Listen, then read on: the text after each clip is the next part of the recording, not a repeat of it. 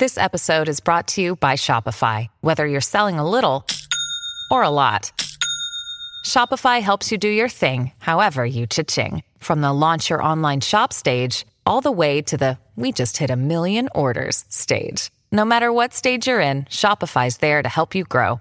Sign up for a $1 per month trial period at shopify.com/special offer, all lowercase. That's shopify.com/special offer. I'm Alex Rodriguez. And I'm Jason Kelly. From Bloomberg, this is The Deal. Each week, you'll hear us in conversation with business icons. This show will explore deal-making across sports, media, and entertainment. That is a harsh lesson in business. Sports is not as simple as bringing a bunch of big names together. I didn't want to do another stomp you out speech. It opened up so many more doors. The show is called The Deal. Listen to The Deal. Listen to The Deal on Spotify. Telcel 5G, la mayor cobertura y velocidad. Esto es La Fantasmagórica, un podcast con el fantasma Nacho Suárez, exclusivo de Footbox. ¿Qué tal, amigos de La Fantasmagórica? Qué bueno que nos acompañan en otra de nuestras ediciones, que en esta temporada 2023 tiene nuevos capítulos los martes y los jueves. Hoy una historia de esas que le gustan, que me comparten muchos comentarios en mis redes sociales, porque pues, no todo es poner madrazos, sino también decir que el fútbol tiene historias de vida maravillosas que no se puede uno rendir, a pesar de las circunstancias, a pesar de que nos digan que somos malos, que somos feos, que somos grandotes, que tenemos circunstancias adversas. Va de la mano de la mentalidad, pero no tampoco es mentalidad, tienes que tener talento y no rendirte. El día de hoy voy a contar la historia de un chico que prácticamente se fue de refugiado con sus padres inmigrantes de una guerra, que en su niñez robaba bicicletas y lo hacía por diversión, y se convirtió en un histórico de su país y del mundo. No creo que esté en la lista de los 10 mejores, pero estará ya muy cerca. Su nombre, Zlatan Ibrahimović. Él nació en Suecia, pero su madre era croata y su padre bosnio. Y fueron inmigrantes de la antigua Yugoslavia que se trasladaron a Suecia. Y no es como, ay no, Suecia todo es chingoncísimo, poca madre, no. También como en las grandes urbes hay lugares terribles, terroríficos, así como en Nueva York está el Bronx, en Estado de México Catepec y así. Pues en Suecia también se cuecen habas. Y los padres de Zlatan, por ahí de sus hijos, llegaron a vivir a Suecia, a Rosengård, uno de los barrios más pobres de esa ciudad de Malmö en Suecia. Su madre se ganaba la vida haciendo limpieza en casas ajenas. Su papá era conserje y antes de que tuviera 2 años ya estaban divorciados, y él y sus hermanos pues no tenían dinero y andaban de departamento en departamento, los más baratos que encontraban. Muchas veces relata él en una autobiografía que dice yo soy Zlatan, que nada más está en inglés y que usted también puede conseguir ahí en algunos puntos de internet. Se llama Yo soy un Zlatan y cuenta todo lo que es su historia. Creció y fue hermano de la pobreza. Fue uno de 5 hermanos que la verdad vivían en ese complejo que relata que era muy peligroso en Malmö, que es la tercera ciudad más grande de Suecia, que le cagaba porque estaba muy narizón y le hacían burla porque estaba muy narizón, le decían Pinocho, y se agarraba a madrazos porque le hacían bullying, a pesar de que estaba grandote. Y dicen que iban más a la escuela porque ahí en Suecia, en las escuelas no particulares sino públicas, pues los almuerzos eran gratuitos, y entonces para almorzar gratis, pues ellos iban a la escuela, no porque les gustaba. Dicen que cuando estalló la guerra civil allá en el país de su padre, en la Yugoslavia, pues y ya yo ya estaba en Malmö, pues su papá, que se llamaba Sevic, pues se volvió introvertido, le pegó porque mucha de su familia se había muerto, que se la pasaba las noches chupando y bebiendo y escuchando música de Yugoslavia, que en el refrigerador de las casas de los Ibrahimović, con los 5 hermanos, a veces lo único que había era cervezas, pero no había leche, no había jamón, no había nada, que eran tantas veces el sufrimiento de no poder comer, que iban los de servicios sociales a tratar de llevarse a los niños y los regresaban. Él, en esa autobiografía que titula Zlatan, se cuenta cómo sufrió mucho de niño, que su papá pues nunca estuvo ahí, que siempre se tuvo que ocupar de sí mismo. Y cuando vives en tanta pobreza y prácticamente solo, porque los papás se trataban de salir a ganarse algo, pues tienes malas compañías. Y dice, él cuenta que era un ladrón talentoso de niño. Sí, que ya había aprendido a cómo forzar los candados, las cerraduras para entrar a las bicicletas, a los jardines, y entraba a robar bicicletas. Que una vez, sin saber, se robó la bicicleta de un cartero, sí, de un cartero. Zlatan Ibrahimović, de niño, se robó la bicicleta de un cartero, y ahí venían los paquetes y las cartas de todos sus vecinos. Y otra vez se robó la bicicleta de su entrenador, sí, de su entrenador del equipo, que la ponía ahí junto al vestuario, porque decía que era divertido, le divertía robarse cosas. Y es que rara vez tenía televisión en su casa, y cuando tenían, pues veían noticias de la guerra de Yugoslavia, y sus papás se ponían muy tristes y se ponían a beber, y decía, ¿qué voy a hacer?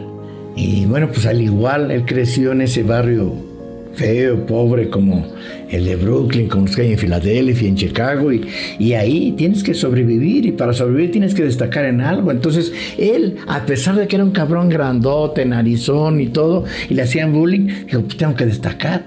Y entonces pues empezaba a hacer trucos con el balón, como de repente los veía por ahí algunos brasileños, y ese talento que tuvo le hizo brillar. Empezó a jugar como juvenil en ese equipo del Malmö a Suecia, pero era muy presumido, decía, yo soy el mejor, y son muy burros, porque retaba al mundo, quería que no le hicieran más bullying. Y ahí se pasaba de lanza con muchos de sus compañeros. Él era muy grande y a veces les pegaba, le decía que eran un pendejo, tú no sirves, aprende a mí. Y muchos padres de familia pidieron ahí a los entrenadores del Malmö, ¿no?, pues que lo corrieran, porque era muy presumido, hacía bullying, y que lo corrieran. Pero como era muy bueno, empezó a destacar mucho, dijo, no, nos quedamos con él. Ascendió, estaba en la segunda división ese equipo, ascendió, y en la segunda temporada dijo, no, el Ajax dijo, no, me lo llevo. Y anotó casi 50 goles en 110 partidos, y de ahí a la Juventus, y de ahí al Inter de Milán. Sí, de verdad empezó a destacar, era grandísimo. Usted vea los goles que metía este cabrón tan grandote, con una habilidad como si fuera un brasileño chiquito. Yo creo que para mí es de los europeos más latinos, más brasileños que he visto en mi vida. Hay un gol donde se lleva como 5, 6 o 7 jugando para el Ajax, que de verdad parece de videojuegos.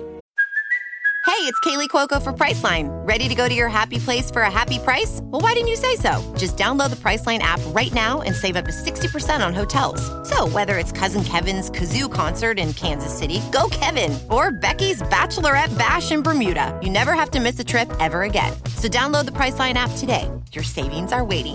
Go to your happy place for a happy price. Go to your happy price, Priceline. I'm Alex Rodriguez. And I'm Jason Kelly. From Bloomberg, this is The Deal. Each week, you'll hear us in conversation with business icons. This show will explore deal-making across sports, media, and entertainment. That is a harsh lesson in business. Sports is not as simple as bringing a bunch of big names together. I didn't want to do another stomp you out speech. It opened up so many more doors. The show is called The Deal. Listen to The Deal. Listen to The Deal on Spotify. Él después de triunfar llega al Barcelona y se convierte en aquel momento en el fichaje más caro de la historia del Barcelona. Costó como algo así como 45 millones de euros. El más caro que había llegado al Barcelona en esa época había sido Samuel Eto'o, pero este costó 45 millones de euros. Las cosas ahí no fueron como él hubiera querido ser. Era muy prepotente y confiesa en la autobiografía que le enojaba salir de cambio, que sabía que Messi era un genio, que era el futuro, pues le cagaba salir de cambio. Y entonces un día le salió todo el pinche carácter y llegó y le mentó la madre ¿saben aquí? A Pep Guardiola. Sí, le dijo hasta de lo que hicieron morir: eres un pendejo, eres un hijo de la chingada, no sabes quién soy, ¿por qué me descansas? Y sí, y en su autobiografía reconoce que se le fue la mano con Guardiola, pero dice que lo podría volver a hacer. Dice, mira, ahí entendí que puedes sacar a un niño de Rosengard, aquel barrio pobre de Malmö, pero nunca sacarás a Rosengard de él. ¿Por qué? Porque nació en el barrio y así se defendía. Y hoy Zlatan Ibrahimović dijo adiós. Tiene frases espectaculares porque era un tipo con un cinismo divertido, arrogante, muy divertido. Soltaba cada frase, habla de Vela, decía que era Dios, hablaba de su sueldo, de París. Aquí, ¿por qué le pasamos, don Agustín, algunas de las frases históricas de Zlatan? Y venimos para cerrar. ¿Cómo haces para mantener un nivel tan alto? Me siento como Benjamin Button. Nací viejo y moriré joven. Así era Zlatan. En la MLS le preguntaron qué impacto creía que ha tenido. Soy el mejor jugador de todos los tiempos en la MLS, sin bromear. ¿Por qué? ¿Acaso no has visto los 2 años en los que he estado jugando? ¿O en Suecia no pasan los partidos? ¿Alguna vez no terminaba una entrevista? ¿Cuánto tiempo tenemos? 8 minutos. No, terminemos la entrevista. Esto primero. El entrenamiento empieza cuando yo diga.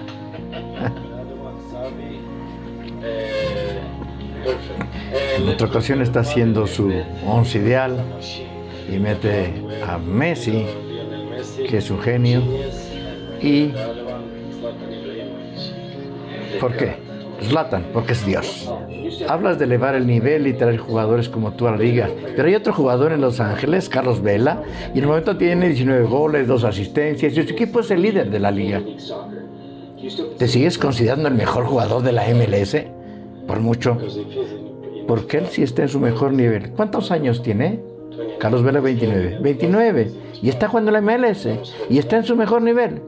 Cuando yo tenía 29, estaba en Europa. Gran diferencia. Divertido, ¿no? Zlatan. Y decía las cosas como él las pensaba. El día de ayer, bueno, hasta este fin de semana, no sé cuándo estén oyendo este podcast, anunció su retiro.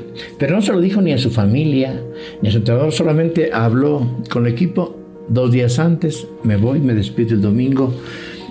No quería decírselo a su familia y se fue así. Le hicieron una gran despedida en Milán. Lloró, lo hicieron llorar a Zlatan. Y a los 41 años le dijo adiós. Y genio y figura hasta la sepultura o hasta su despedida. Mientras se iba a despedir, agarró el micrófono en media cancha ante afición que la abuchaba porque no sabía qué estaba pasando, qué iba a pasar. Zlatan tomó el micrófono, se dirigió a quien le estaba abuchando y les dijo: sigan abucheando. Este es el momento más grande de su año. Verme a mí. Así nada más. Después de 988 juegos, 573 goles y 32 campeonatos. Aquel chico de descendencia yugoslava que pensaba que su futuro era robar bicicletas, le dijo adiós al fútbol. Adiós, Zlatan. Gracias por todo. Soy Nacho Suárez, el fantasma, y esta fue La Fantasmagórica. Nos escuchamos muy pronto. Esto fue La Fantasmagórica con el fantasma Nacho Suárez, podcast exclusivo de Footbox.